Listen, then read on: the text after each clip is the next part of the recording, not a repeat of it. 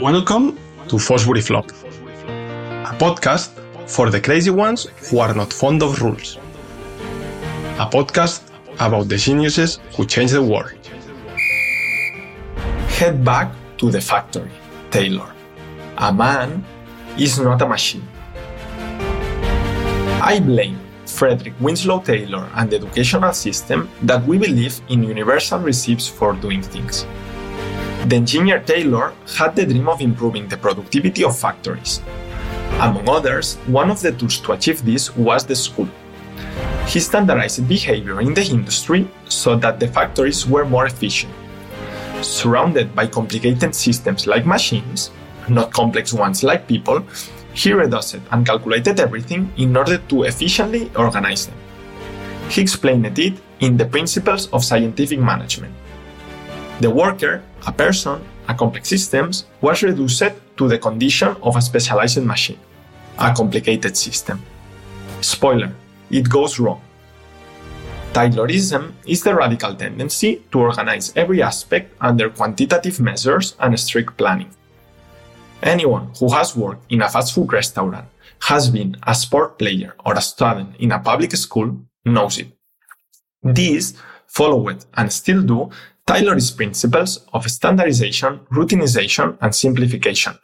Centralize, divide, reduce, over-control, everything.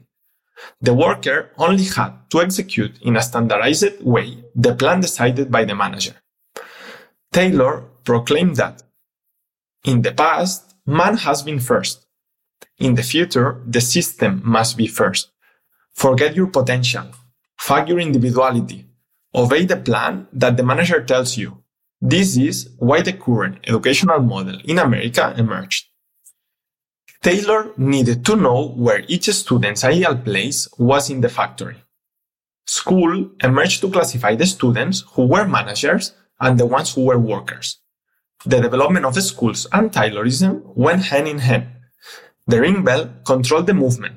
They wanted you to listen it for 20 years in the school so that you would be speechless during the 40 years you were treated like a machine in the factory. The students arrived at the factory classified, not educated, to behave among machines, not to live in a complex world that lives and reacts, with their boss, Taylor's beliefs, well rooted. A grade does not define you, but they use it as a label to condition all your life. Their love for standardization and quantification was applied in the classrooms with tests, equal and quantifiable for everyone. With measurable outputs, the manager could better control the workers, students. Anyone who had standard results was one of the lot and was labeled as a worker, a simple machine. If your marks deviated above, never below, you were labeled as someone with more potential, a manager, the brain of the factory that controlled the hands. The purpose has never been to educate, but to classify students to put them in the right society place. Education does not simply change what students know.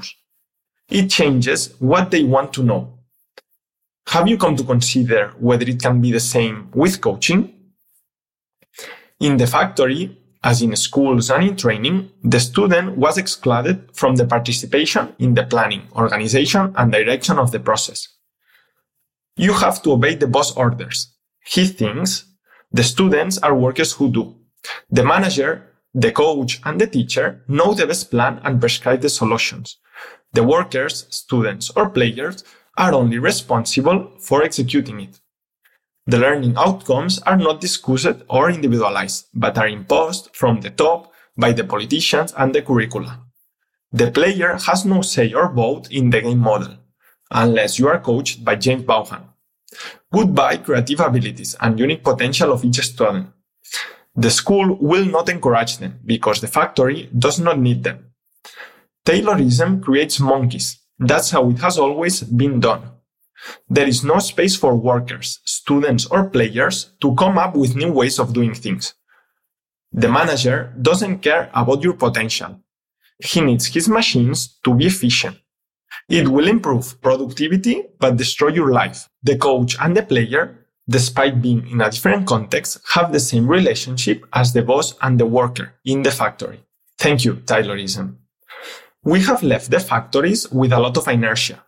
School has not developed the critical spirit that makes us question things, and we find ourselves in the middle of the 21st century with a mentality treating teams as we were mechanics that has survived despite the absence of the justification for this choice.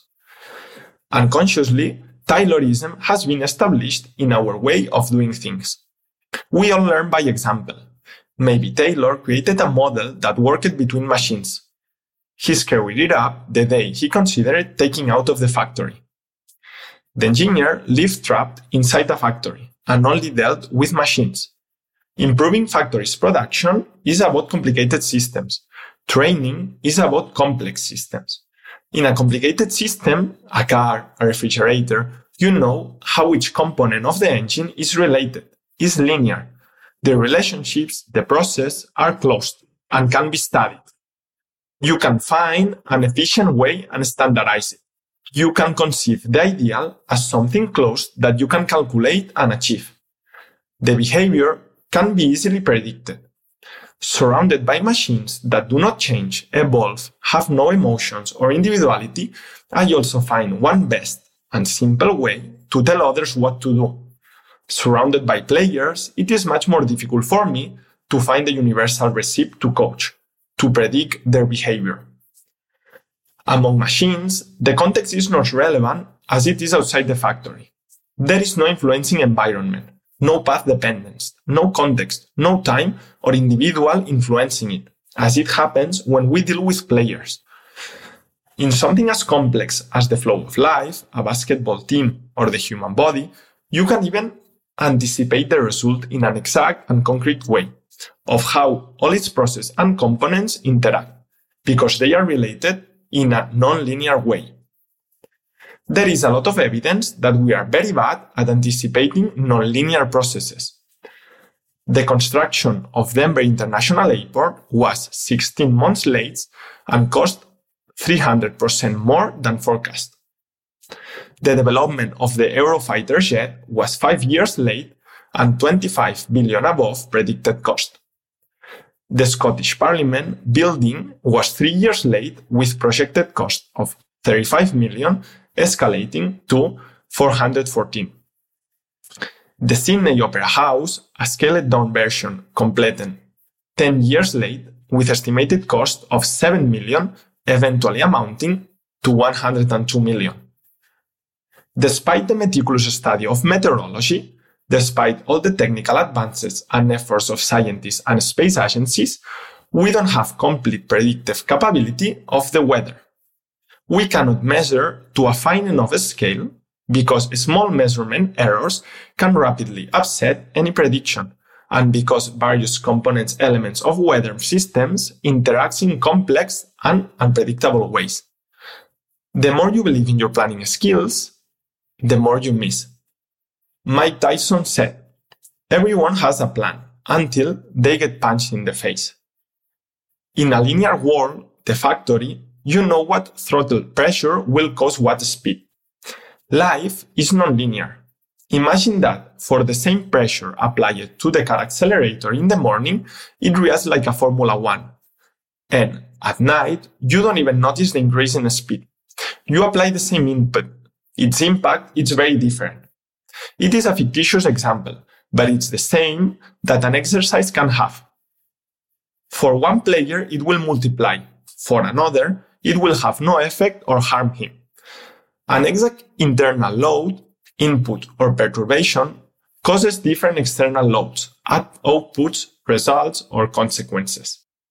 I wish there was an optimal path to success in a sport that would last over time and not change. I wish there was one best way to grow a plant. I wish there was a universal recipe to teach a player. Between machines, by applying certain inputs, you know what outputs you will cause. Between people, the same inputs have different outputs, impacts. The previous history, the mood, the environment, and many more contextual variables condition it. Machines don't know what I am talking about. You do. That you have had hamstring injuries determines the training program that I will apply to you. An exercise will affect you differently than a player who has had no injuries. The machines, if they break down, are repaired and quickly forget that they have had an injury. They continue to perform the same. The context in which you find yourself, not the manager, tells you the best result. It determines the one best way at that moment. There are as many best ways as different contexts in which they are applied. John Keeley defined it perfectly when I asked him, which belief every coach should eliminate to improve his methods? He said, the belief that we can anticipate the effects of training. If I do this type of training, this thing will happen. The training paradigm revolves around the belief that we can control a player or a team as we do with machines. It is assumed that the body is an engine and adaptation to future training is largely predictable and follows a determinable pattern. We are not aware of how many interdependencies shape our lives, about how much is hidden. We see what happened in the past, but it isn't so easy to know why. When the magician makes the rabbit disappear, you know it goes away. You don't know why. It is assumed that we can know and anticipate nonlinear adaptations highly influenced by context. They are conditioned by an infinite number of stressors, cellular, muscular, emotional, organismic, from the environment, but we keep thinking that if I do X, I will achieve Y. It doesn't matter the time, nor the place, nor the person. It served us with machines. It makes no sense with people. Used to the closest certainty of machines, variability has a negative connotation. If there is one best way, why is it necessary to change? The truth is that it's necessary for successful training development. The variability in the task, in the session, and in the design of the periodization makes you anti-fragile. By removing it, you create your own cage, which doesn't let you out. Fluctuations help you adapt. Monotony causes overtraining, problem, injuries. Differences, variability provide information for the system to improve so that it can adapt to more situations and overcome more challenges. An identical movement, repeated constantly, like a machine, does not bring any new information to the system. It makes the player rigid. A robot, it doesn't help to become more flexible and adaptive for new situations. If a rigid machine with a single function, you change its place in the factory, you mess it up. Complicated systems do not know how to adapt. If the player repeats and repeats the same thing, you will change the context and mess it up. You will have destroyed his ability to adapt. The reality was deciphered for me by Manu Sola. We control the stimuli, but not the adaptation. The interactions between all the components of the player or team, a complex systems, shape the response to a perturbation in unknown and difficult to anticipate ways. The genetic inheritance, mood, fatigue, sleep quality, which the machine neither has nor knows, affect the adaptations of the team and each player. If the environment is stressful for the player, it will generate a response different than if it generates trust for her. If I press a key on the machine, I will cause the same effect throughout its life. For a player, the same key pressed, 3 sets of 12 repetitions, will impact in different ways in different moments of the season. We wrongly assume that we can control everything, so we wrongly anticipate outputs when we apply certain inputs. We constrain to act on what we want, on the solutions we think are the best. We don't constrain to afford. Scott Page said, "An actor in a complex system controls almost nothing, but influences almost everything." The factories conditioned our mentality at the sport halls, at the football fields. The path influenced our mechanistic mindset. We still seek success by reducing movements or performance to small units. Reducing machines to single components and simple processes gave us power to find optimal paths. We tried the same in training and failed. We need to integrate. If not, we miss the magic. If we separate hydrogen and oxygen and apply them to fire, we give strength to it. But if we integrate them, water emerges and we can turn it off. Now you train technique. Now tactics. When you finish, you go to the gym to work the physical part. And after training, you go to meet alone the psychologist. If I coach it like this, I would spend the day praying that all the processes that have been carried out separately interact functionally together in competition. It never ceases to amaze me that professional paddle players who compete together continue to train separately in different cities with different coaches. We feel comfortable among machines. They are not dependent on the environment nor their history, and that gives us a pleasant feeling of predictability and control. We love simplicity and explanatory closure, calculating and quantifying everything. Summarizing it with a simple number, even it makes us more blind. Would you buy next year shoes for your 9-year-old child based on the average shoe size for 10-year-olds? It doesn't give us better information, but it makes us feel safe. It's a trap. The complexity of this world and the nonlinear effects of perturbation keep saying to us that we must accept uncertainty and ambiguity. If you don't feel like it, go work in the factory. The love for simplicity doesn't match with the world's complex reality. Taylorism was applied in engineering context, but a man is not a machine. Either they were too dumb or they didn't care. Thinking that the map was the territory made Taylor think that the Garden of Life worked like a fucking machine factory. The truth is that each terrain presents a unique navigational challenge that requires a unique route map to optimally reach the destination. Taylor, by doing more harm than good, impacted the current educational model.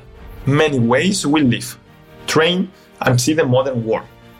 Send Taylorism back to the factory and stop treating the flowers of your garden, your players, the team, thinking that they work like a machine. Go to fosburyflop.blog to check the notes of the post and related content.